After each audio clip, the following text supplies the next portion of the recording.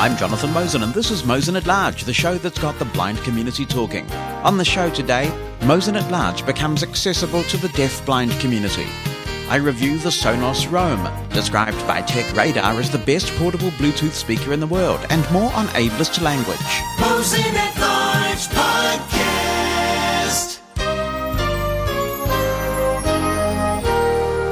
Great to have you back for another busy episode of the show. Hope that your week has gone well. We've been busy here. Did you order things? I did order things. I ordered some AirTags, a pack of 4.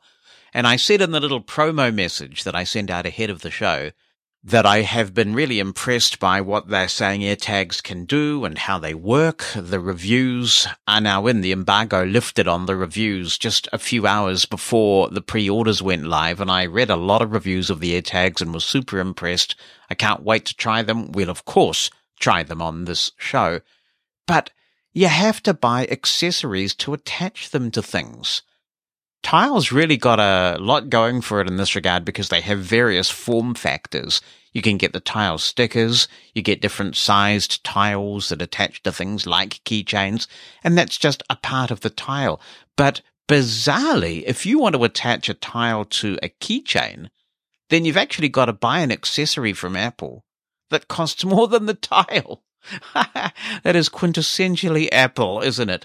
But I'm sure that if the reviews are believed, it'll also work in a quintessentially Apple way. I've ordered a 4-pack of the AirTags. I'm going to have one for luggage purposes, one for my keyring, one in my wallet, and I'm sure I'll find a use for the 4th one, or Bonnie will take the 4th one. So I'm sure we will find a use for all 4 of them. And we have iOS 14.5 dropping early in the week.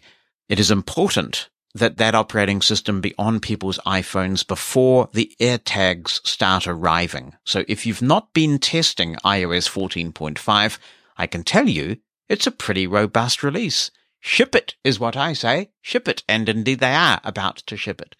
But if you're running iOS 14.5, that is totally like so next week, because some of us are already running the first beta of iOS 14.6. I haven't found too much exciting in there at the moment, and it seems well behaved. Knock on wood. But the speculation is that the primary purpose of that release is going to be to just introduce a few things pertaining to the new podcast subscription service, so we will see. It is a special episode of Mosen at Large today, as I have something to tell you. We have been on a remarkable journey together since I started Mosen at Large in August of 2019. I've been podcasting since all the way back in 2004, but I started this particular podcast in August 2019. I wasn't sure how regularly I would be able to produce the podcast, nor how much time I could devote to producing it. I started it because I had a job outside of the blindness field, and I wanted to just keep my connections with the global blind community. And I called it Mosen at Large because for the first time in a long while, I wasn't associated with any major player in the blindness technology space. I could be free to share my own opinions and to fund the podcast myself, so I'm not beholden to any sponsor. And that's liberating. And over the last 20 months or so, I have published 116 episodes. This is episode 117 that you are hearing now. Many of these episodes are around 2 hours long. Given my interest in technology, we've talked extensively about its use from a blindness perspective. We have covered tips and tricks, new product demonstrations, explanations, and tutorials. We've discussed the promise of this technology to level the playing field, as well as its frustrations. But I wanted the podcast to truly reflect all the things that interest me. I've been keen to go beyond technology. In the end, technology is a means, not an end in itself. It's a means to self-actualization for blind people, a way for us to maximize our contribution to society. Achieving such important goals requires changes in public policy, more enlightened public attitudes, and a belief among blind people that we have the right to advocate for our full inclusion. And so this podcast has reflected a lot of my personality. We've talked about topics like low-carb eating and meditation, as well as a range of blindness topics. Mosen at Large has become more than just a podcast that communicates my interests and views, although of course as its host I lead the discussion. But it is humbling to note that we are heard by thousands of blind people every week, as well as a few sighted people who are interested in hearing about lived experience of blindness and the things that we are thinking about. Our shows are packed with contributions from our community across the world. It is an amazing thing to be a part of. I thank you for making it what it has become. And I managed to pull off the production of this podcast by devoting a small amount of time at the beginning and end of my workday, as well as much of my Saturday before I publish it on Sunday, New Zealand time. I love to do it. I have, however, had one serious concern. It hasn't been possible for those members of the deaf-blind community who can't hear podcasts to benefit from the material the podcast offers and to contribute to the discussion. To try and fix that, I investigated various ways of addressing this serious accessibility deficit. I tried various automated transcription services, which, had they worked, I would have been able to fund from my own pocket. Though they are reasonably effective for a single speaker with a good microphone, they don't always work so well with the range of accents and recording environments usually heard on our podcast.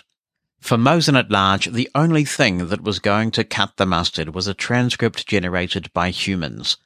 When you're producing 3 hours of content weekly, that is a considerable expense to meet out of one's own pocket for a podcast that carries no advertising. And right now, I don't want it to carry advertising.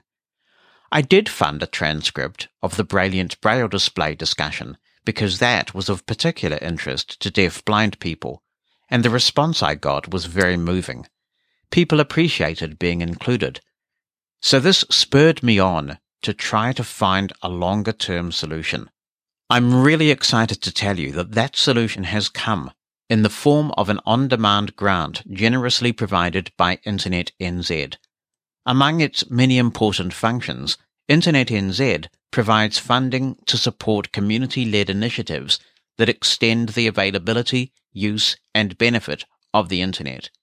I am profoundly grateful to have received a $10,000 grant to fund the production of podcast transcripts for Mosen at Large. This will allow the deaf-blind community to enjoy the podcast via technologies like Refreshable Braille or using their text-to-speech engine of choice, which may be easier for some to hear than a spoken word recording. Deaf-blind people can participate in the discussion by emailing a written email or attaching an audio clip if they want to do that. I have been passionate about seeking a way to do this because deaf-blind people are far too often excluded from these conversations. Internet NZ's grant will make a big difference to a group that is digitally excluded most of the time. I know the podcast will be the richer for deaf-blind people being able to offer their perspectives on the issues being discussed, and I hope that the lives of deaf-blind people will be enhanced by the provision of information and debate. Transcripts will be published on mosen.org going forward, starting with today's episode, within a few days of the audio being published. If you know of deaf-blind people who might benefit from this resource, I would appreciate you spreading the word. And there will be a blog post on mosen.org all about this initiative. If you use the transcripts and find them beneficial, then please let me know so I can pass your feedback on to Internet NZ so they can be aware of the difference that their generous grant is making. As well as a huge thank you to Internet NZ, I want to thank the Mosen at Large family who listen and contribute to Mosen at Large every week. We have built a very special community of which I'm immensely proud. Sometimes we discuss some challenging, contentious issues, but we do so in a climate of mutual respect that is all too rare in this polarized age. If this grant from Internet NZ will allow you to be a part of the Mosen at Large community for the first time, I warmly welcome you and look forward to your contributions. For all things Mosen at Large, check out the website, where you can listen to episodes online, subscribe using your favourite podcast app, and contact the show. Just point your browser to podcast.mosen.org. That's podcast.mosen.org.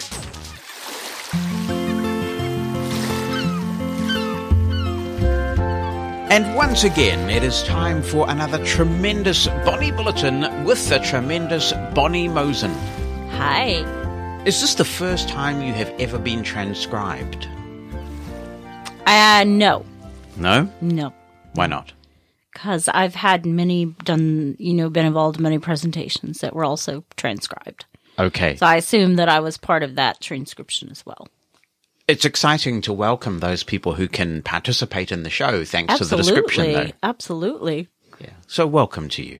This is a slightly different Bonnie Bulletin because normally we go out live with the Bonnie Bulletin on Mushroom FM as the show is produced, and then we sort of slice it and dice it and condense it and make it available on the podcast version for those who cannot suffer through the full 3 hours on Mushroom FM or Facebook or YouTube or Clubhouse when we do this live. But we are pre-recording the Bonnie Bulletin today because when you have a lot of friends in the United States or anywhere in the Northern Hemisphere and you are celebrating a birthday in the Southern Hemisphere, it's kind of like you have the birthday that never ends because people start wishing you a happy birthday in the Southern Hemisphere and then the birthday just keeps on going into the next day. So my birthday is the 24th of April, and as this show's being produced, it still is the 24th of April in some places, even though it's the 25th of April here. Oh my goodness, it's a brain breaker. But thank you to everyone who has left kind birthday messages. It's really nice, and I won't play them all because it's kind of boring for those who aren't interested, but I do really appreciate them, and some of them have been quite inventive, people playing on musical instruments cool. and all sorts of things. And I did sing to you, but I won't do that here. Won't you? No. No. I did the Marilyn Monroe thing. Oh, well. Because, everybody does that on my birthday. Does Marilyn Monroe. Okay. Right. Happy birthday, Mr. Chief Executive. Happy birthday. Yeah. So I thought you said you weren't going to do that. Yeah. Okay. So you have a present for me that we were going to do on the Bonnie Bulletin. Yes, I do. And I will hand it over. Oh, okay. This is looks like a sort of a knockoff of an apple packing. Okay. Oh, wow, that's a small present. Yeah. Are we going to say what it is, or shall I open it up? Why don't you open it up? Oh, okay. I think you probably know what it is, but you can open it up. That's always nice. Yes. Unboxing these things is always a challenge. So there's a bit of tape. It's quite a small box. I mean, it's... I don't know. How would you describe the box? Are you good at describing this? It's a little bit bigger than an iPhone box, kind of. And it stands taller than an iPhone, It's much taller. than an iPhone. It's not as flat as an iPhone box, but it does remind me of Apple packaging, except it doesn't have that slick feel that the Apple boxes have, but it is that sort of kind of box. It's not glossy. No. It's just... It does have a little, like, ribbon on the end that you can, I guess, carry it by? Or I guess where they have it hanging up in the store, maybe? Right. Little ribbon on the end of that. I'm trying to get some traction. I find unboxing some of these things incredibly frustrating. It's like they don't want... Do you know how to get into this thing? Because something's closing. Oh, it's like a tape across the top of the box. I think it's the price tag and stuff. Oh, really? Oh, well, just as well I can't see that, because aren't you supposed to take the price tags off when you... Well, it may not be the price tag. I don't know. They may have taken... There we go. There's one. And yeah, I think we got it now. And we have capture, as they say in space. There Okay. So thank you very much. Okay, now the top is going to come off the box. Yeah, it does come off like a... apple. All right. And what we have in the box is it's wrapped in this soft material, his soft materials. Soft material. Yeah. This is obviously the Sonos Roam, and it's much smaller than I was anticipating. Thank you very much, by the way, Oh, sweetie. thank you. This is very You're welcome. exciting. When we were looking at speakers last year, I really wanted to stay in the Sonos ecosystem because we have so much Sonos stuff. But the Sonos Move, which was the only portable option out, was just too big to lug around in the suitcase, really. But this is quite small. It is much smaller than the Mega Boom, which we did have. See, have you had a look at this actually out of the box? I haven't seen it. No, I just went, wow, it's funny. It's not round like No. I guess because you can lay it down. Yes. Okay, that makes sense. It's sort of sauna shaped. So it has little feet so you can lie it down so it doesn't have to stand up like an Echo or a Boom or anything like that. And it says it's black and it says it's branded and you can feel the brand on it. It says SONOS written and the speakers in front. Yep. So cool. Yes, very small. I It mean, is little. I like the size. To me, it's probably easier to pack than the others we've had, honestly, yes. because you can just wrap the little thing up. Now, the Sonos... Does it come in a little carrying case or anything? all it really has is this kind of soft carrying case you can Oh, put... yeah, you can put it Yeah. in there. Oh, that's yeah, cool. Yeah. So it's kind of just soft material. wonder In the if that's bottom that of the other box, thing. so there's a little package, and in the bottom of the box, It's like a dust cover. we have USB for charging. The Sonos Roam also does AirPlay and Bluetooth, Yeah, it's like a dust cover. and it has the voice assistance built in as well. So pretty sparse in terms of what's in here. Just the Here you USB go. cable for charging. What are you giving me back? The Oh, dust the cover. little It's a soft dust carrying cover, case. We yeah. should keep that the somewhere dust safe. cover on it. And I definitely agree with Bonnie that when you have it lying horizontal, so the little feet that are on the device are positioned downwards, it does feel like a Sonos Arc. It now has that Sonos feel about it with the Sonos engraving on the top. So if you have it positioned that way, on the left-hand side of the device, which could also be the top if you have it standing upright, because it can be both, it appears that you have a lot of controls on the top, and these, I imagine, are for playback and volume. No doubt we will get to working out what they do in a sec. If you are lying it horizontally, so that the Sonos Roam is positioned in that way, so that it feels kind of like a sound bar, on the underside of it, you've got a USB-C port, and then next to the USB-C port is quite a big button, and that is unquestionably the power button, I would say. It feels like a power button, and it's separate from everything else. And since it's right by the USB port, my detective work would suggest to me that this is how you power it on.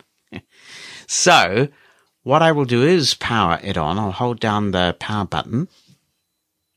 Doesn't feel like there's a lot of press in this power button, but I presume it is on. What I might just do is the old trick that I have as a hearing aid user of switching on to the hearing aid loop mode, the telecoil of my hearing aids, and putting it to my ear. Yeah, and that works, because by putting it to my ear that way, this is the one advantage of being a hearing aid user, I can hear that the electronics are now active, so I know that the Roam is powered up. So in typical Sonos style, we're going to have to set up the Roam now, and I'll do that by going into the Sonos app. And many people will already be familiar with the Sonos app, but there will be some who are not. I've written extensively about Sonos. We've talked a lot about Sonos in various podcasts I've done over the years. But if you're not familiar with the way that Sonos devices work, you can control them in several ways. The primary one, the one that's been going many, many years now, is the Sonos app. This, to me, has some significant accessibility advantages, assuming, of course, that the Sonos app remains accessible. It has become increasingly accessible over the years. In the 6 or so years that I have had Sonos equipment, there was only one small glitch, and that was fixed pretty quickly, so they are vigilant about keeping the app accessible. Because Sonos is a multi-room system, you can group speakers together in this app. It's easy to do, and it works beautifully. The speakers do remain in sync right across your house, so you can create different speaker groups depending on what you're doing at any particular time. From an accessibility point of view, one of the attractive things about Sonos is that you can use many services from within the Sonos app. And provided Sonos holds up its end of the bargain and keeps the app accessible, it means that you can often have a much better experience with certain services than in their own apps or on their own websites. The Sonos user interface is very consistent, and so it can sometimes be just way easier to use things from within Sonos. When you have subscribed to a bunch of services in Sonos, for example, Apple Music, Spotify, Tidal, and many more, you can search across all of those services at once from the Sonos app. So if you're looking for a particular obscure track, rather than go to each of those services in their own app or website to see if one of your services happens to have that obscure track, just search within the Sonos app, and it will search across all the services that you are subscribed to. When you're building a playlist in the Sonos app, you can build that playlist from multiple sources. So you might play a track from a service that gives you access to lossless music, but there might be a track that's only available, say, on Apple Music or Spotify, which is not lossless. You can mix and match, save the Sonos playlist, and it will play from a range of sources. So as well as what I hope will prove to be a superb quality portable speaker experience, the Sonos Roam is giving you all the benefits of the Sonos ecosystem and the highly accessible Sonos app. So we'll talk to Siri. Open Sonos.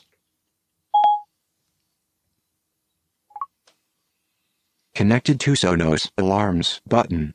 Now we need to be in the System tab, and it looks like we... New card, Shadow Sonos Roam. Oh, there we go. It's found it. Before we go on, though, just a reminder that you do need to be running Sonos S2. This is their new operating system. So if you have older Sonos equipment and you've been reluctant to upgrade because of that, you are going to need to split your Sonos system off. If you have very old Sonos equipment that can't run Series 1 of the operating system, you're going to have to create two Sonos systems, essentially, because you've got to have S2 for this to work. I'm going to flick right. Add button. And there's the add button. That was so straightforward. Serial number. Oh, yeah. Close button. Close. And there we go. So we have an add button and a close button. Add button. I'll double tap. Add. New card. Getting your Sonos Roam ready. Please wait. Okay, I will. Getting. And that's all. Oh, no. Let's play a chime on your Sonos Roam to temporarily connect your mobile device to it. Okay, then. I'm going to just position the Sonos Roam here on the table in front of the microphone. And we'll flick right. Continue button. Dimmed. 100%. Yeah, it's making that noise. You hopefully can Not hear charging. Status bar item. Sonos. New card. Connecting to your New card. Connecting Sonos Roam to MAN and Wi-Fi. Please wait. Because I already have a Sonos system, it's connecting to the Sonos network that we already have. Connecting Sonos Roam to MAN and Wi-Fi. New card. 100% new card. There's an update available for your Sonos Roam that must be completed 2 to 6 minutes before you can use it. Update button. Close button. Close button. And that's all that's on the screen, so we'll go back to update. Update button. And double tap. Update. New card. Update tip 1 of 8 tune with TruePlay trademark. Adapt the sound of your speakers to the acoustics of the room. Update tip 1 of 8 adjustable. Updating your Sonos Roam. This downloading and applying new software. Please wait. The update. Restarting your Sonos Roam. Well, that Please is wait. very quick. I guess it helps to have a gigabit connection. So we'll just wait for that to restart. It shouldn't take too long based on how quickly things are happening. And you often see this with Sonos. Finishing the update. Please wait.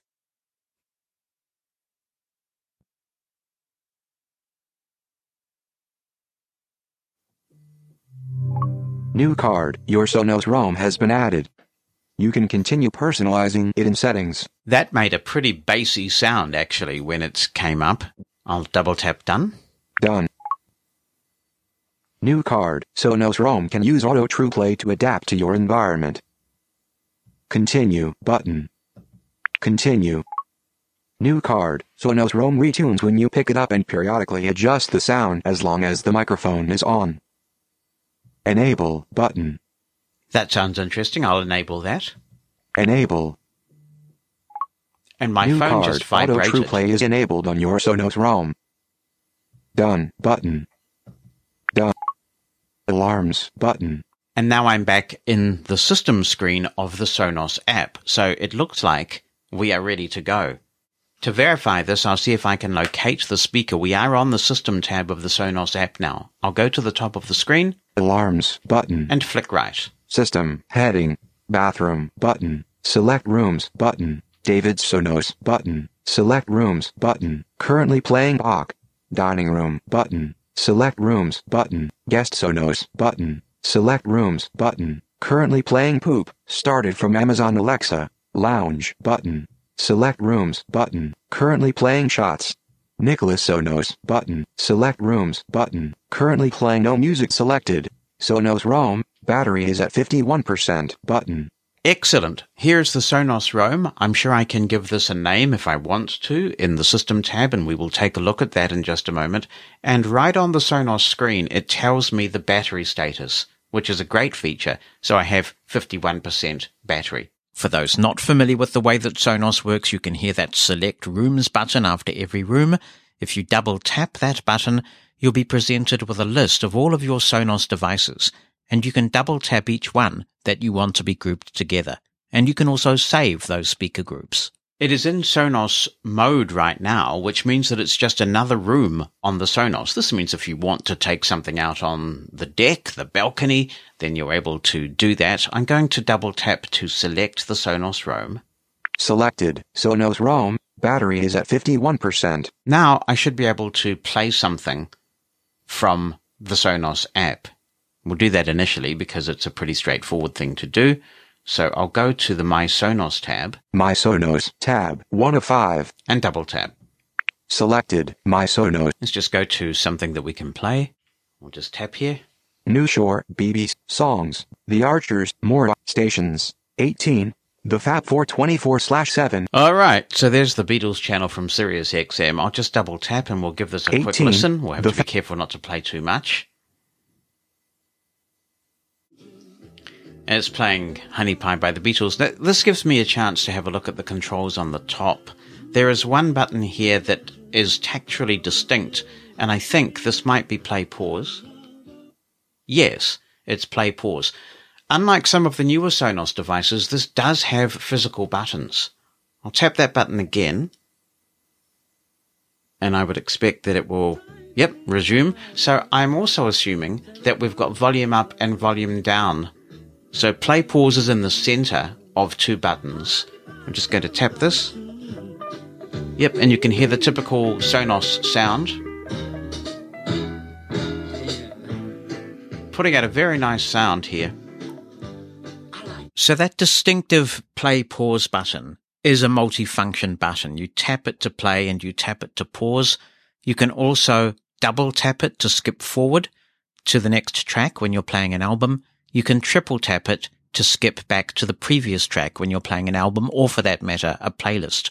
You can also hold the button in for various lengths.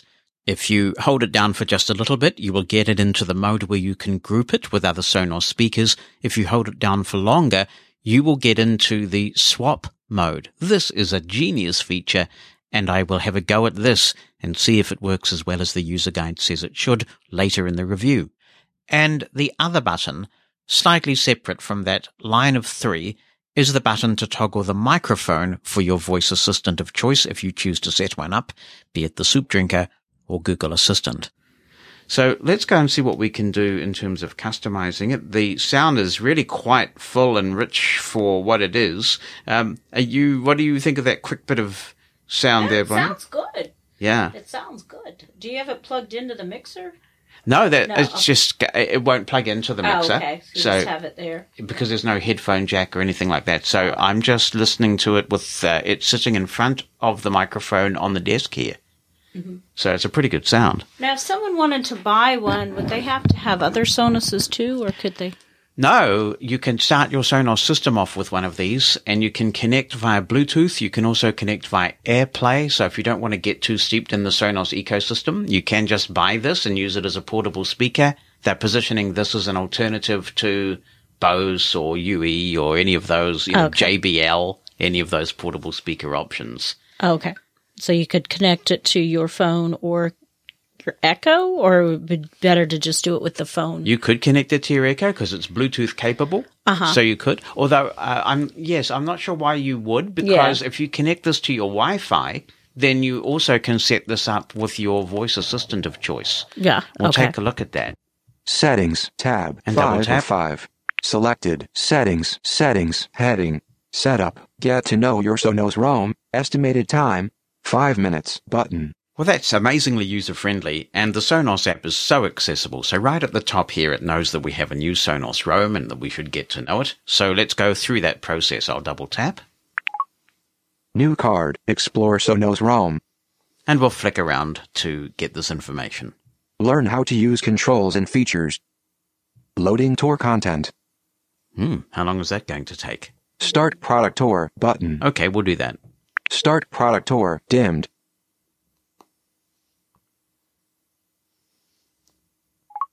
New card, let's try that again. All right then. There was a problem loading the product tour. Try again. Try again, button. I'll double tap. Try again. New card, explore Sonos Roam. Start product tour, button. We'll try again. Start product tour, dimmed.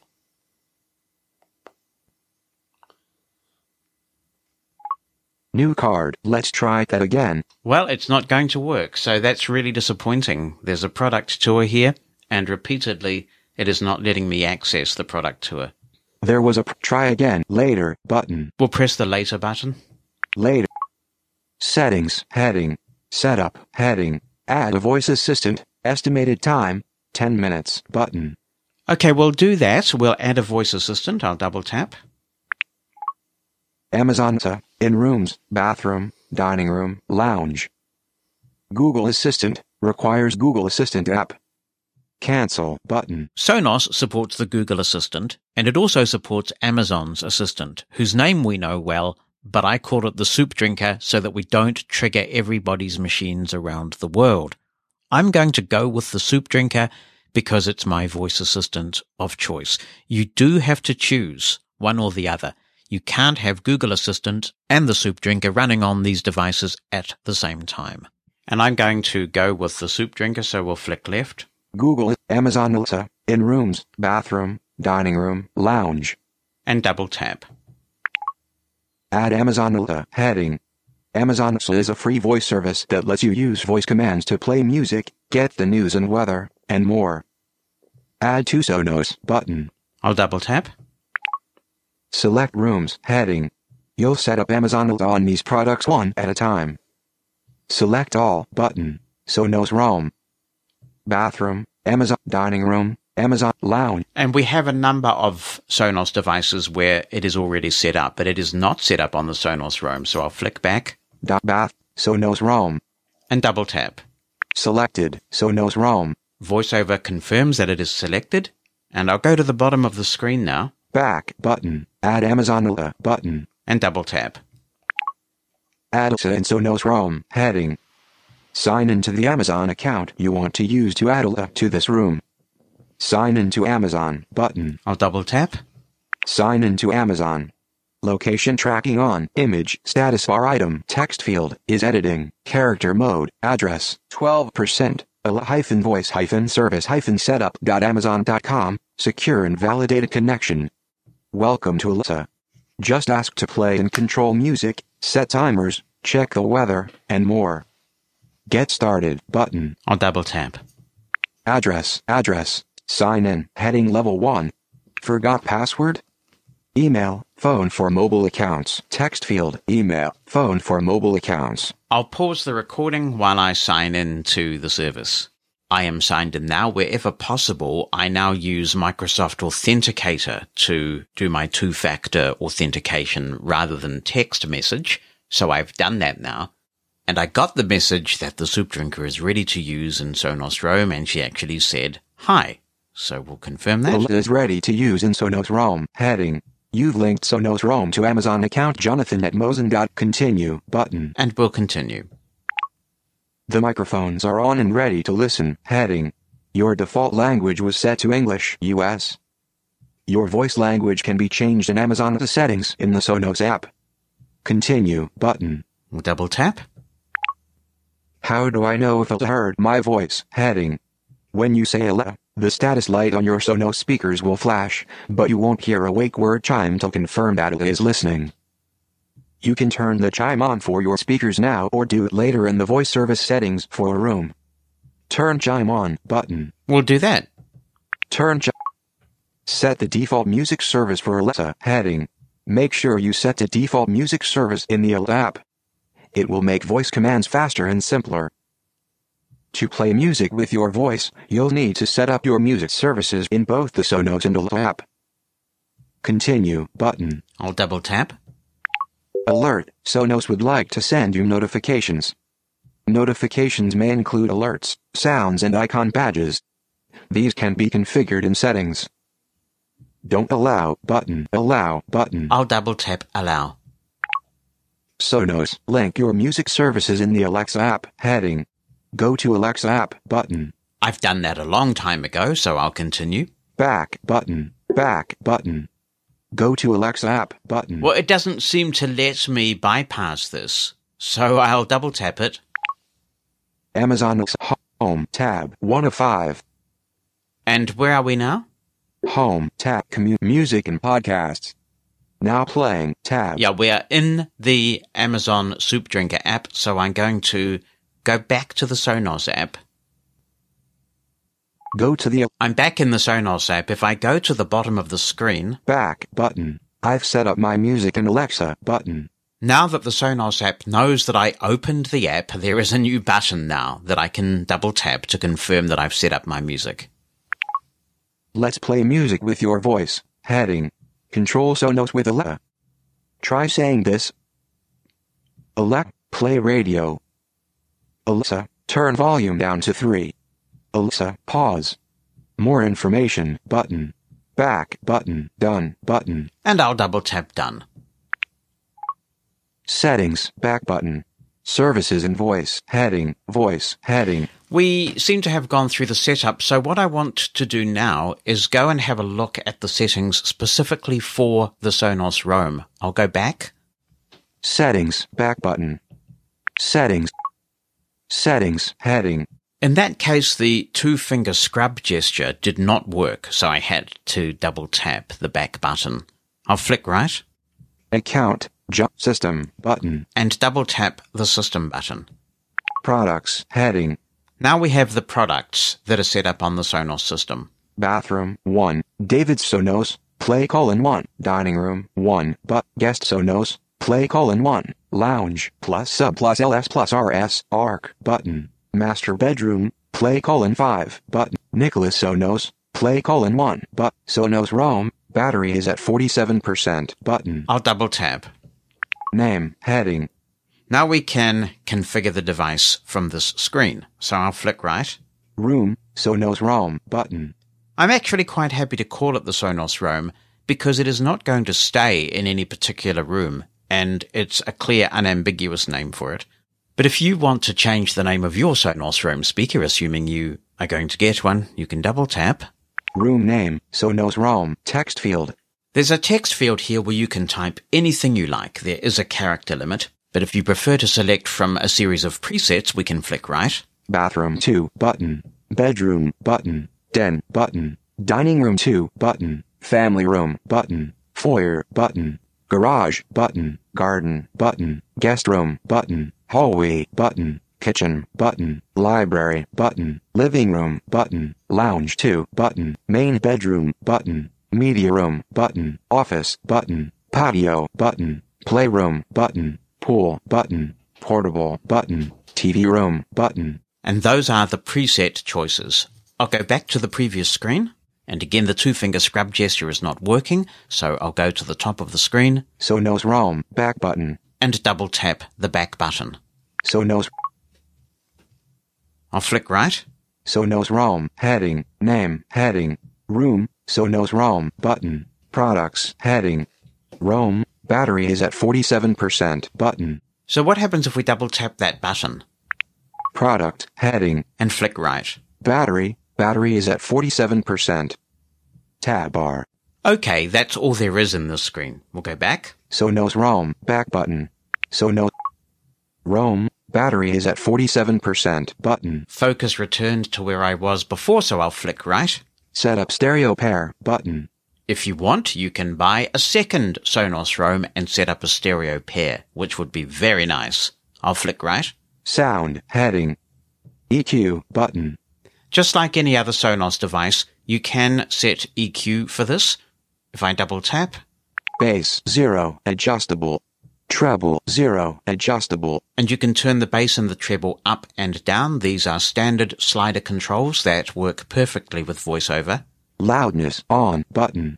Loudness is something that gives it a little bit of a boost at lower levels, Reset, button. and you can reset to defaults. Tab bar, And that's all that's here. The back gesture did work that time, so that's good. True Play, button. Now we have the True Play options. True Play seems to be working a bit differently in the Sonos Roam from the way that it works on other Sonos products, at least the big ones. So I'll double tap and see what it has to say about True Play.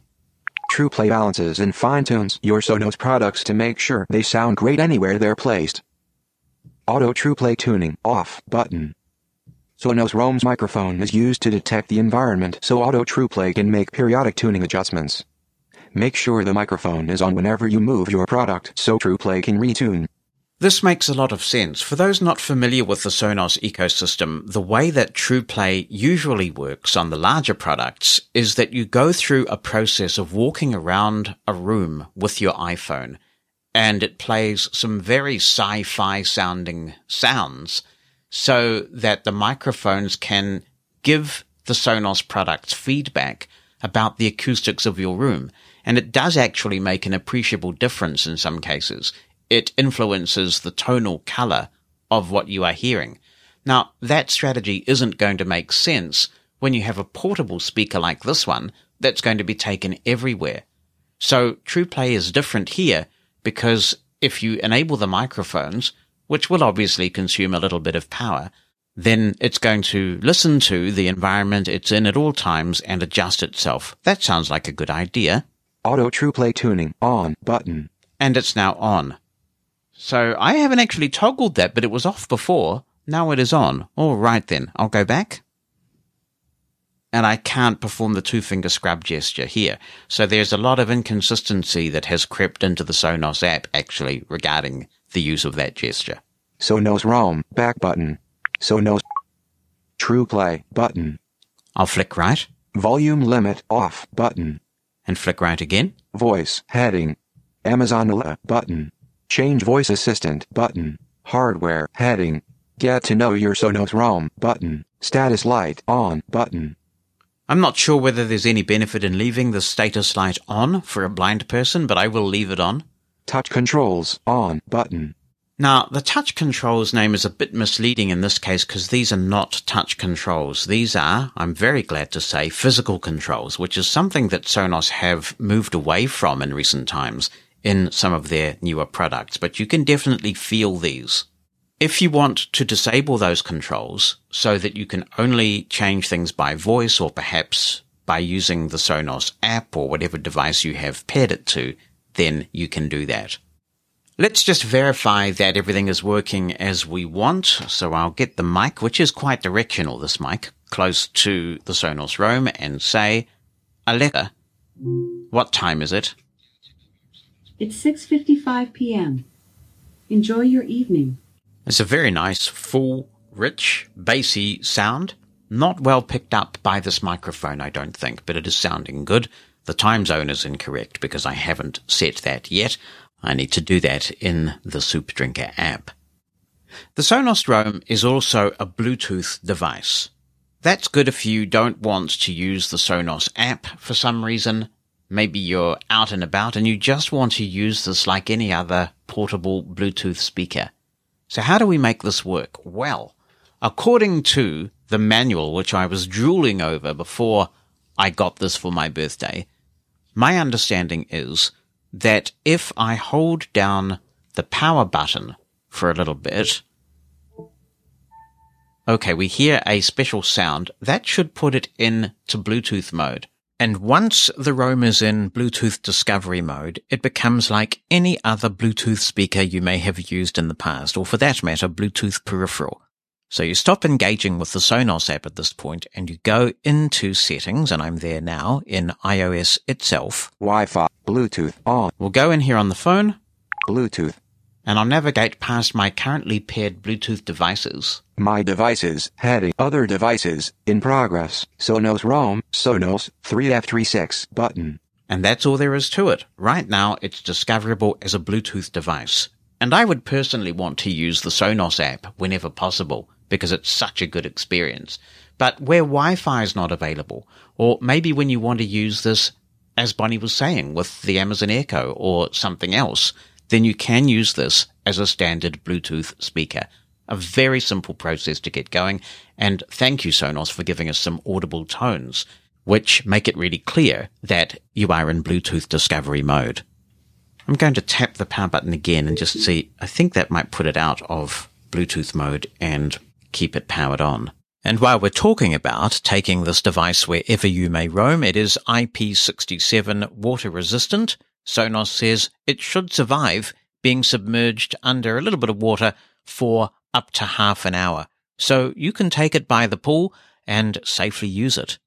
Sonos also has a feature called Sound Swap, and I'm not sure if I can make this work, but my understanding is that you might be somewhere where you're using the Roam because it's convenient, but then you come back into where you have a much bigger and better sounding Sonos. And you should be able to hold down the play button and it will transfer the sound to your nearest big Sonos brother or sister. So I'm going to try this. Let's get something going. Alexa, play Mushroom FM. Mushroom FM from Jonathan's TuneIn.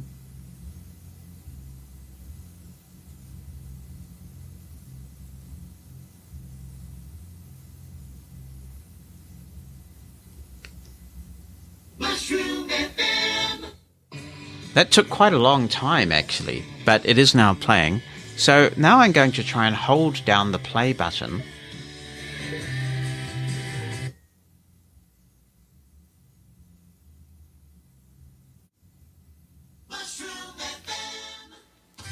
Yeah, and you can hear what's happened there.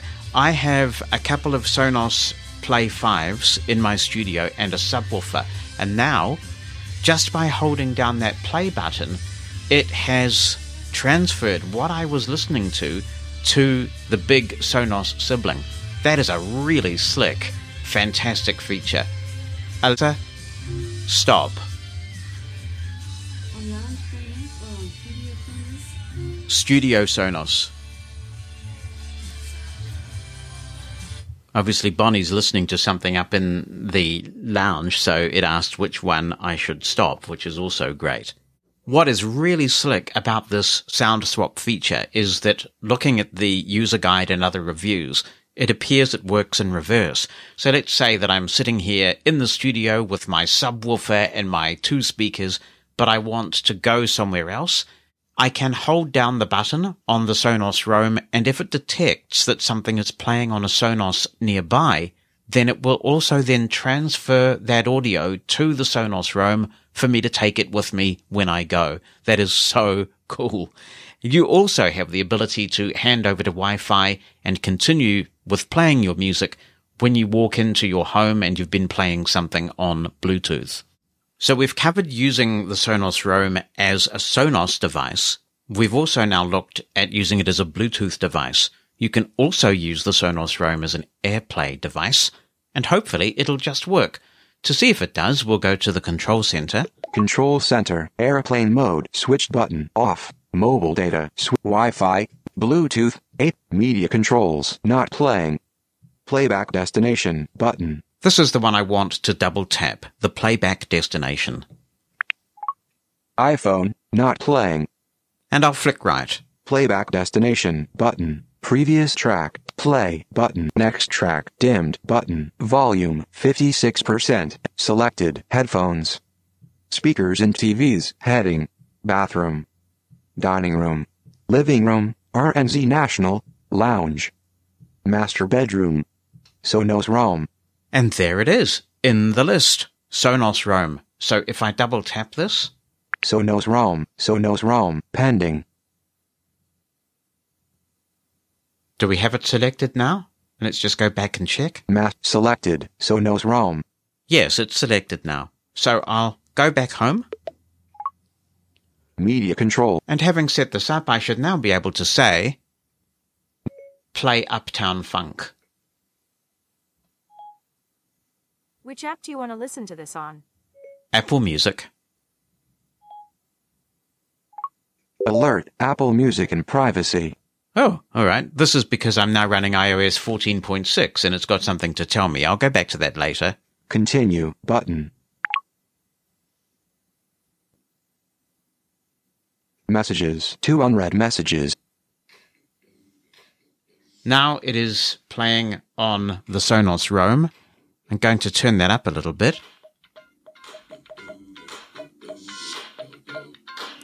And let's wait till the bass kicks in. Wow, whoa! That is quite remarkable given the size of this thing. Wow. Okay, so I'm going to press the stop button. And that's how easy it is to get this working with AirPlay. Now, understandably, while we have been geeking out on the Sonos Roam, Bonnie wandered off, but she's back now. So I've got this set up and we've got Auto True Play enabled. And actually, I'll hand you this Sonos Roam, and on the top of it, because I've got it aligned vertically, there's a tactile button in the center that's quite distinctive. Yeah. You can feel that it's quite different from all the other buttons. That's the play pause. If you tap that, you'll get a dose of Uptown Funk, I think. Okay, that's the one in the middle, right? Yeah, and you Okay. just press it gently, and it might take a while to kick in, but yeah, so just, There it is. what do you think of that? That's good. Really good. It's incredible, isn't it? Really, really nice. If you tap it again, because we'll get pinged for copyright infringement otherwise. Yeah. So that's the Sonos Roam. A couple of things I haven't mentioned about it. According to Sonos, the Sonos Roam is 6.61 by 2.44 by 2.36 inches. That is 168 by 62 by 69 millimeters. It doesn't even weigh a pound. It comes in at 0.95 pounds, which is 0.343 kilograms. It has 2 Class H digital amplifiers. It has a tweeter and 1 midwoofer, and of course the far-field microphone array with echo cancellation. That's used for voice assistants and for TruePlay as well. The battery provides up to 10 hours of continuous playback on a single charge, according to Sonos. It supports 2.4 and 5 gigahertz Wi-Fi. The Wi-Fi goes all the way up to 802.11 AC. The Bluetooth is Bluetooth 5. It also works with wireless chargers. So you can actually use any charger that you might have for your iPhone or other smartphone device that supports Qi charging. And you can buy a special stand from Sonos for Qi charging, which is really neat, as well as the USB-C. As we mentioned when we unboxed, there's a USB-C cable in the box, but no charging brick. We have Apple to thank for this malarkey. So you will need some sort of adapter if you want to plug it into a wall outlet, but you could also plug it into a USB power source on your computer to charge. Yeah, so what do you think of it? It's very good. It's sounds really good. It's very portable. I like its portability. Yeah, Very it small. makes me think we should get a second one because you can pair them as a stereo pair. And because they're so small, it'd be no hassle at all to just bury a couple of these in the suitcase. Yeah, a lot easier than some of the other stuff we've had that Yeah, take I mean, up even a lot of room. the Mega Boom that we have, was which big. they're very nice, but they're kind of really quite big. Yeah. I mean, that would even go in your backpack. Yes. No, this is, and it's rugged. Like Yeah. you touch this thing, you think this thing is going to withstand. And even the Bose one's pretty big, I think. Yes, this is really nice. This is a much thinner profile. Tech Radar has gone quite gushy about the Sonos Roam, and it says it is the best portable speaker in the world cool. at the moment. And I have to say, I just love this. I love from an accessibility perspective that you've got all the benefits of the highly accessible Sonos ecosystem. I really like the fact that they've gone back to physical buttons on the top. There will be a lot of blind people who really appreciate this. Takes us back to the days of the Play 1 and the Play 3 and some of those earlier speakers where they had these really clearly distinctive controls. And the price point's right. This is actually the cheapest way to get into the Sonos ecosystem. $319 New Zealand dollars. Yeah, and it's at $169 US. So that makes it a little bit cheaper than the One XL, which is the Sonos one without the microphones. That comes in at $179. You were going to comment on the sales of this. Yeah, they said that because I called to find out how many they had. They had quite a few. And when I bought it, they said they were selling really well. Well, I appreciate it, sweetie, because, these days it's hard to get me a birthday present because, we're very fortunate. We're in a position where, if we want to get something, we will. But this just happened to come out a few days ago. Yeah. So it's just arrived. I really like this a lot. This is the kind of thing I've been hoping for. Something very small. It's kind of like a water bottle, actually. Yeah, except it's not round. Like a flat thing. Like a wedge of cheese. It's a very interesting giant shape. wedge of cheese. It's not cylindrical No. because it's placeable horizontally and vertically. Mm-hmm. A really clever design, but the sound is good. It's almost like they're going after the Bose market because it's very bassy. Yeah, Some it is people might bassy. consider it a bit too bassy. You can go in here and fix the EQ if you don't like that. Yeah, you can turn the treble way up and potentially the bass a bit down, but it's a very full sound. So this is a keeper, mate. Yay. I really appreciate this. I'm glad you enjoy it. Now I guess we have to rehome our bows. Yeah. Thank you for such a really cool birthday present. And people can find out more about this by going to Sonos.com. I'm sure it's everywhere. But if you've been thinking, maybe I'd like to dabble in the Sonos ecosystem and see what everybody's going on about, this is a great way of doing it because you've still got your Bluetooth speaker, you've still got AirPlay, but you've got all the benefits of the Sonos ecosystem. So you can build on this. If you buy the Sonos Roam and you kind of get into the Sonos groove, you can add to the system in a modular fashion and add different Sonos products for your different rooms. And that's one of the really cool things about the way this is all structured. So I will hold down the power button and put it right up by the mic. And is it going to, I think if I keep holding it down. Oh no, I think that, there we go. I think that's powered it off. It's making all sorts of noises I need to get familiar made a funny with. sound. So that is the Sonos Roam, the latest Bluetooth speaker from Sonos, proclaimed by TechRadar as the best portable Bluetooth speaker in the world. So thank you very much. Oh, What a you're wonderful, welcome, and wonderful happy birthday. Have Thank you. a wonderful rest of your birthday. Thank you. On Twitter, follow Mosin at Large for information about the podcast, the latest tech news, and links to things we talk about on the podcast. That's Mosin at Large, all one word, on Twitter. Jonathan Mosen. Mosen at Large Podcast. More on the very important subject of ableist language and a follow-up to the piece that I did 2 or 3 weeks ago on this show where I played for you extracts of an interview with a politician in New Zealand about which I lodged a formal complaint. I did that because of the repeated use of the word blind as a pejorative to mean ignorant, unaware, stupid, not on top of one's game. We have standards to which all broadcasters must adhere in New Zealand, and one of those is to not denigrate a group of people.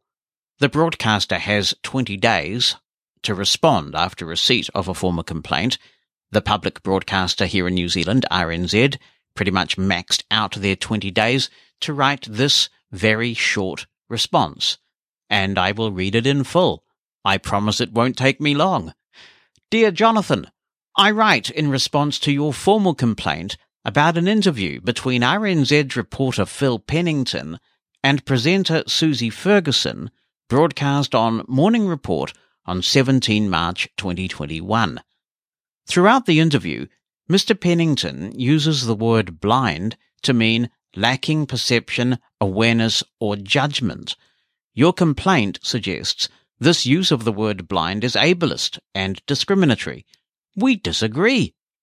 Mr. Pennington is in fact employing a very well-established meaning of the word blind, which has special significance when applied to matters of ministerial responsibility, in this case describing what the Environment Minister could be assumed to know or not know about hazardous waste at the Rio Tinto aluminium smelter.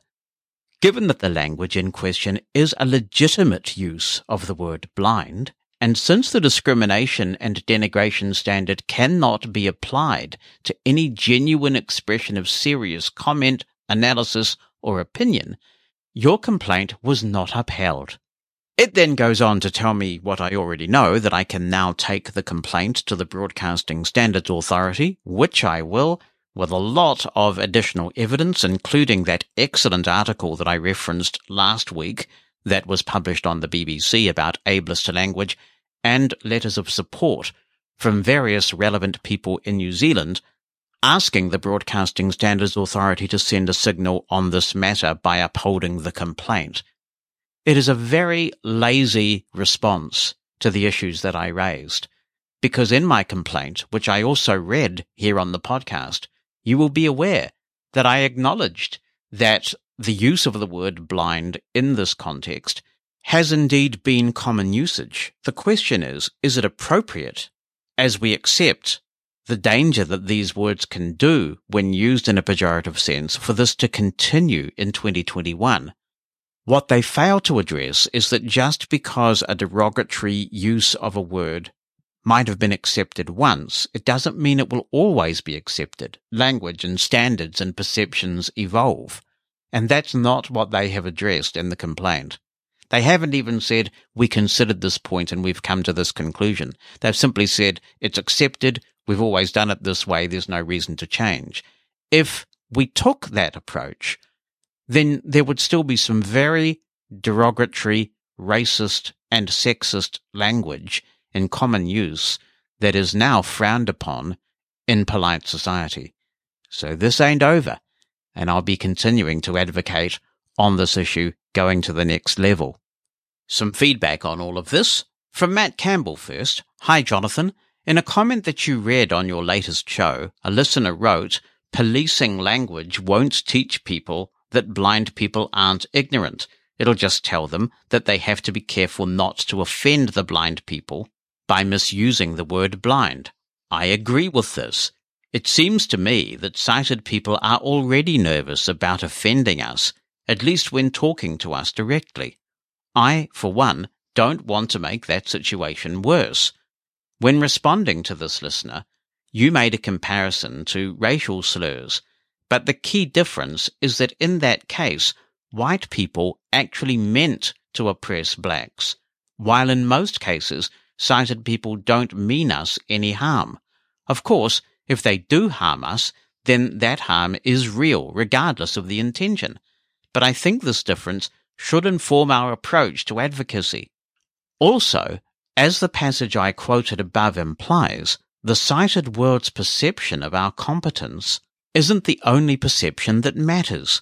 I think we need to be careful that they don't perceive us as being uptight and easily offended. When I'm having a conversation with a sighted person who doesn't already know me well, I want them to be comfortable enough around me that they even forget about my blindness. Then, if they say or do something that assumes I'm sighted, we can have a brief, awkward moment, laugh it off, and carry on. That seems unlikely to happen if people have a preconception that they have to be careful what they say to or about us. Such a preconception may even stand in the way of blind people getting jobs. Right or wrong, people make hiring decisions based in part on whether they think they'd like to be around us. So that's why I think efforts to eliminate ableist language are misguided, but I'm willing to be persuaded that I'm wrong. Thanks, Matt. And this is no different from women feeling like they have no choice if they don't want to rock the boat, if they want to fit in, but to put up with inappropriate bawdy language in the workplace. Someone makes a little sexual innuendo that makes a woman feel uncomfortable, and then the woman thinks, well, if I complain, people will think I'm uptight, sometimes the woman thinks this has gone far enough and does complain. And then you get some chauvinistic men who will say, what the hell's the matter with you? Can't you take a joke? I was only joking around. Gee, people are sensitive these days, and on it goes. It is not acceptable, whether the intention is to harm or not. If you denigrate someone with your language, then it's time for a re-education. I honestly don't think that we could do anything that would worsen the rate of unemployment among blind people at the moment. Unemployment in the blind community is shockingly high, and it's not to do with the competence of blind people. It's to do with the way that blindness is perceived and feared. And one of the reasons why it is perceived so poorly and feared so much is that we allow these derogatory uses of the word blind to be synonymous with incompetence and stupidity to go unchallenged.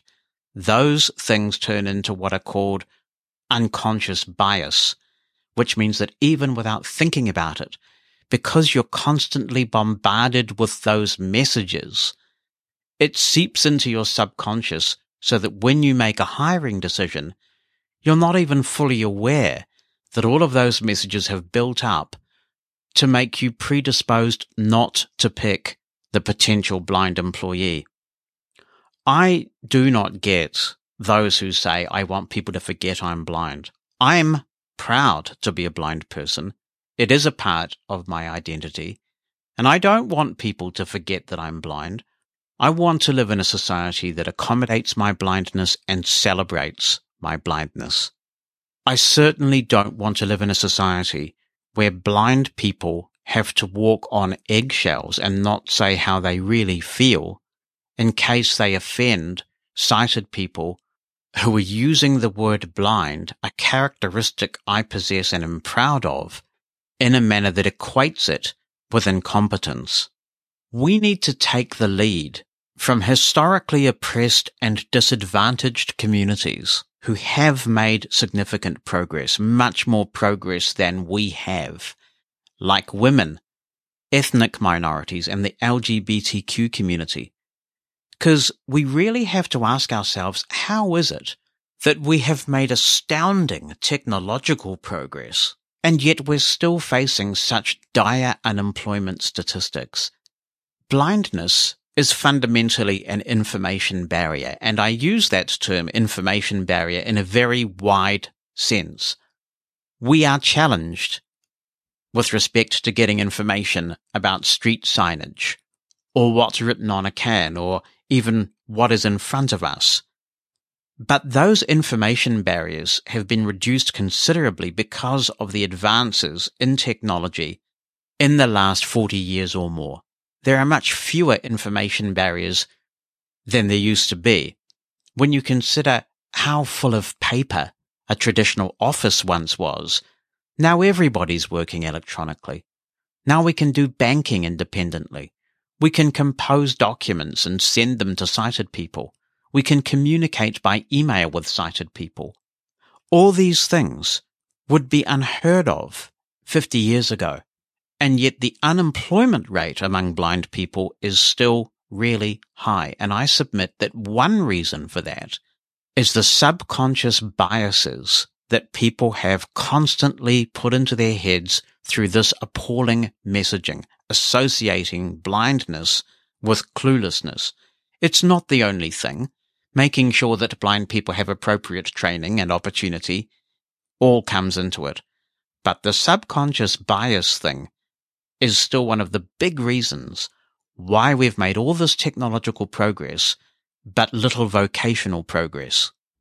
Brian Gaff very clairvoyantly says, firstly, from the tone in your promo about Mosen at Large, I have a feeling that your complaint was not upheld due to the old get-out of common usage, and it should be obvious what was actually meant, completely missing the point. But should they be able to be judged on their own content? Is there no equivalent of Ofcom over there? Oh, yes, there is, Brian. Yes, there's the Broadcasting Standards Authority. But you have to complain to the broadcaster first, And if you're not satisfied with their response, then the Broadcasting Standards Authority opens up to you, as do several other avenues. And I promise you, I am not giving up on this. It's far too important. Also, says Brian, I have no real time to get involved in Clubhouse, so probably will miss out. But there you go. One cannot be omnipresent. Oh, I don't see why not, Brian. What do you know, he says, about this blue button social media thing? Somebody was trying to explain to me what it is, and to me it sounded like a great way to completely lose all your privacy. Probably no point in getting these new AirTags for what I do, the tiles work, and even warn you when the battery is low. Podcasts. To me, a new name is really needed for podcasts that you want money to listen or view. I think a good word for this is programs, just like on the radio and TV. Leave podcasts alone as what they are and reopen the registration of new ones, or if Apple and others are not interested, then let somebody else do it. What do you know about TP-Link mains switches?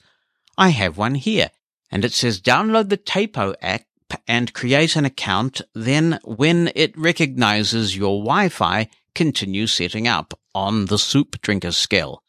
This seems to fail, as the first screen you get on the app in my iPhone is a terms and conditions page, but none of the buttons seem to work in VoiceOver, and the overlay stays hiding the create account screen. I guess I may have missed some control, but I have wandered all over the screen and heard nothing of use. Have you tried any of these third-party switches? If it's simply not accessible, then the switch can go back to Amazon, and I'll buy a genuine Amazon one, which is more expensive. A host of things to follow up on there, Brian, so let me start with the Blue Button. I don't know much about the Blue social network, except that I believe it is a way of sharing your profile with people. There used to be an app that was quite popular when I first got my iPhone called Bump, and you would bump your phone against another phone and transfer contact information. I'm not sure what happened to that, but this seems quite similar, with the Blue Button stuck to the back of your phone, and if you are using this Blue service, then you are able to transfer your profile, which contains, I guess, contact information and various other things, from one phone to another. But my understanding is you do have to initiate the transfer. So I'm not sure that it's really much different from sharing your contact with someone, which I do very regularly. I would far rather share contacts with people than get business cards that I have to scan or have someone work with for me. But the Blue Button would appear to be much more efficient than sharing your contact. But that's about all I know. So if somebody has played with this Blue social network and the Blue Buttons and can comment on accessibility and usability and utility, that would be interesting. Regarding the switches, I did look at TP-Link switches when we were doing our home automation project, but at least when I looked at them a few years ago, they worked with the soup drinker and they worked with Google Home, but they did not work with Apple HomeKit. And my preference is, wherever possible, to go with something that's Apple HomeKit compatible first. If something works on the soup drinker, that is of secondary importance, but I trust Apple with this stuff. I trust their regard for privacy. I know it works well, so wherever I have a HomeKit option, I will always choose the HomeKit option. That was some time ago, so it's possible now that the TP-Link switches have become HomeKit compatible. If anyone can help Brian with this, and the app and the process he should go through, then please do let us know. And it's good that the tiles are working for you. Tiles do have the advantage of being cross-platform, which is great. But for me, what attracted me to give AirTags a go is the precision finding. That's the main advantage that I see, especially for a blind person. Because when you get close enough to a tile, when it's chirping away, a sighted person can often do the last bit of locating visually. But sometimes it can be harder for a blind person to do that And particularly that's the case if you're a blind person with a hearing impairment. So I like the precision finding, and my understanding of how it works, and I have not used it yet, of course, is that you will be able to get right to the item that you are trying to locate with the help of precision finding. You will also get a battery low indicator in the Find My app, so most of the benefits of tiles that I can think of will be there with AirTags as well. It's a beautifully elegant solution by all accounts, and because Apple is in charge of everything, it has piqued the curiosity of Senator Amy Klobuchar, who is one of the people investigating antitrust concerns in the technology industry at the moment. They were about to begin their hearings on this subject when Apple announced their AirTags, and the senator described the announcement of them as timely. And the Tile people are not happy about it. They say that Apple has an unfair competitive advantage by controlling the whole ecosystem. So we'll see where that one goes. But you have to say that for consumers, it looks like a beautiful solution. We'll see how it works in practice, of course. Mosen at Large Podcast. Kelly is writing in from Canada, and he says, "Hi, Jonathan. I like using both types of voice engines depending on what I'm doing. For synthesized or artificial voices, I use Eloquence with JAWS. I also have the SAPI 5 version from Code Factory and Fred on my iPhone. These voices are perfect for when I want to listen to something at a fast speed. I also like using the more human-sounding voices as well, mostly for reading ebooks. Some of my favorites include Sharon from Archipella, which is also my voice for NVDA, Bridget and James from NeoSpeech, and Amy and Sally from Evona. I also thought about buying one from, and I'll spell it CEREPROC, I guess it's pronounced Cereproc, which is the engine used by Microsoft's Soundscape app on the iPhone. The ones included with Windows 10, such as David or Hazel, are also quite good, but I think the quality could be better. I wish we had access to the ones used in Edge. Those voices are great for reading news articles. Like you, I cannot stand eSpeak, as it sounds to me like it has a bad cold. I can use it if I have to, but it's definitely not my first choice. Thanks, Kelly. We don't have Microsoft Soundscape in New Zealand still. It is extraordinary to me that Microsoft has left New Zealand out of that app, so I can't comment on the voice it has. Andy says, "Hi, Jonathan. Like you, I am absolutely committed to Eloquence on the PC. I try new voices and always return to it. It is fabulous for high-speed listening and equally good when one needs to slow down and concentrate on comprehension of unfamiliar material. Proofing is also excellent. As to iOS, I am possibly the only person on Earth who really likes Samantha. Why?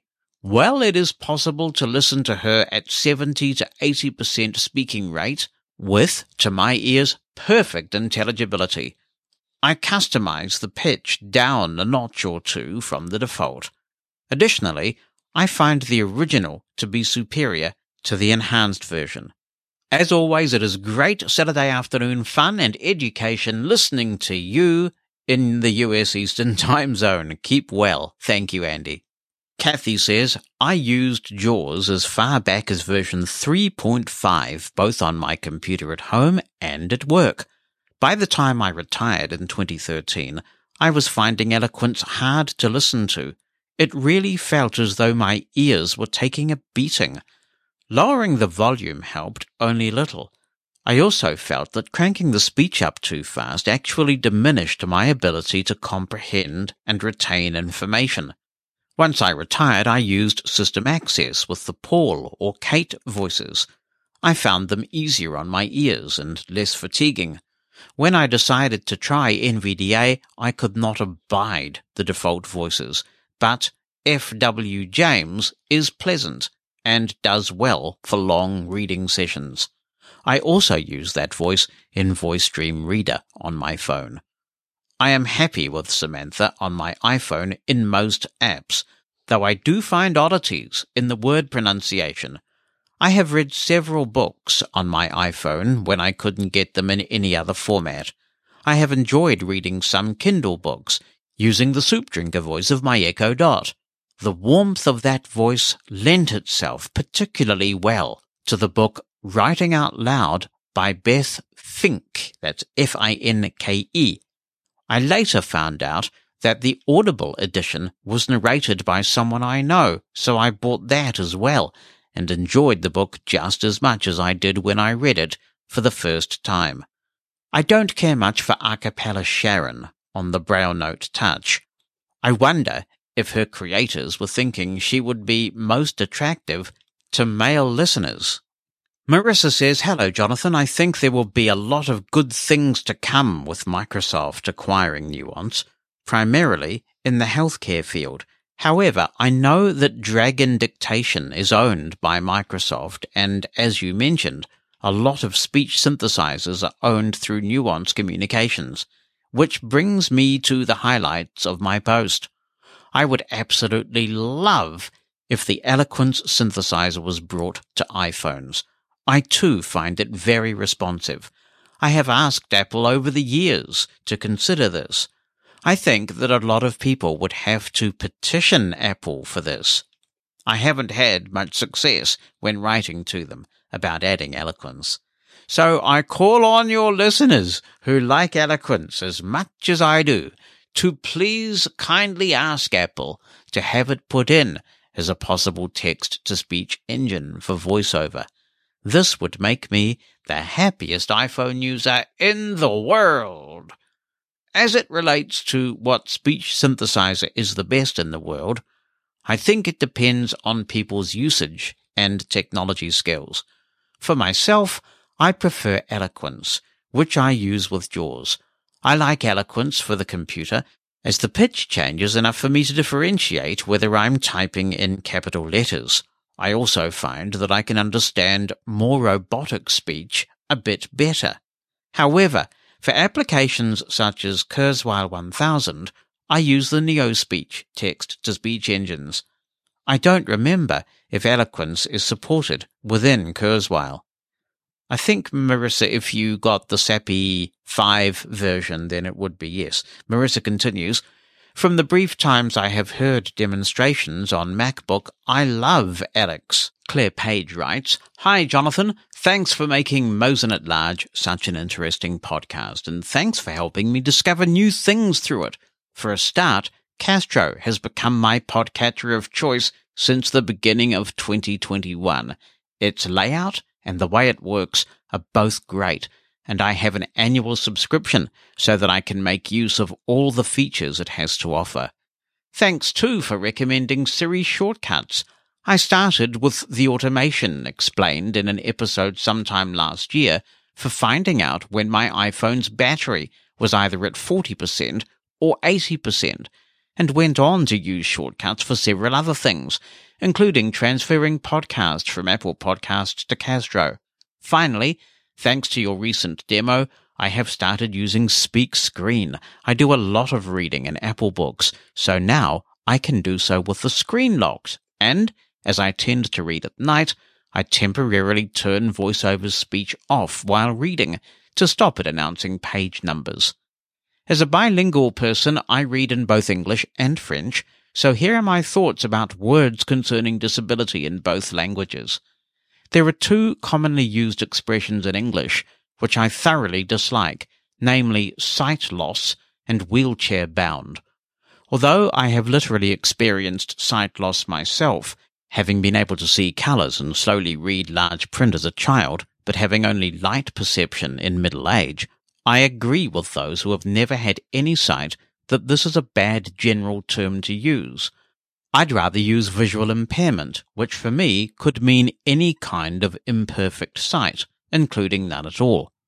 I have never used a wheelchair, but I know several people who do, and I don't consider them bound in any sense. In fact, it gives them more freedom, whether they propel the chair themselves or need to have it pushed by someone.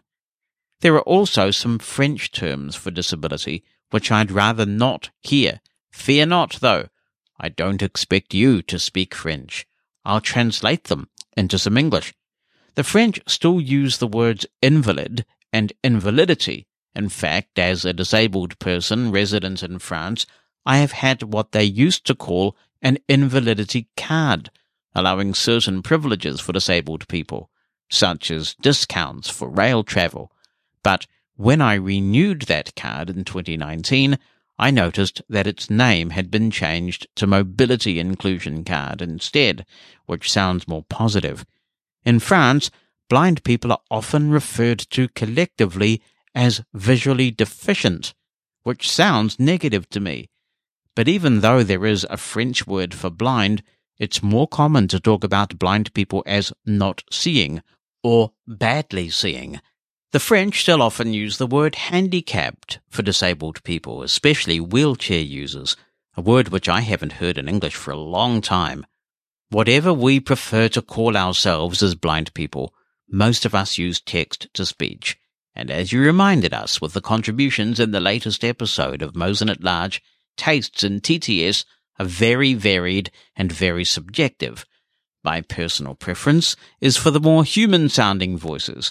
I think this started when I got JAWS 3.5 in the year 2000, and it was packaged with a set of human-sounding voices for different languages, which I liked. I have never felt the need to run speech at extremely fast speeds, and I'd rather work with a voice I find more pleasant as much as I can. Having said that, I wouldn't refuse to use a more electronic-sounding voice if I didn't have the choice, and I totally understand the reasons why people have a preference for Eloquence or eSpeak or any of the other more electronic voices. Since 2011, I would say I am a vocalizer girl, using it both with NVDA and VoiceOver on iOS. Lee is my everyday English-speaking NVDA voice. My default voice on iOS for UK English is Kate, and I have French and German voices in both NVDA and VoiceOver. Whichever voice I use, I prefer the premium one.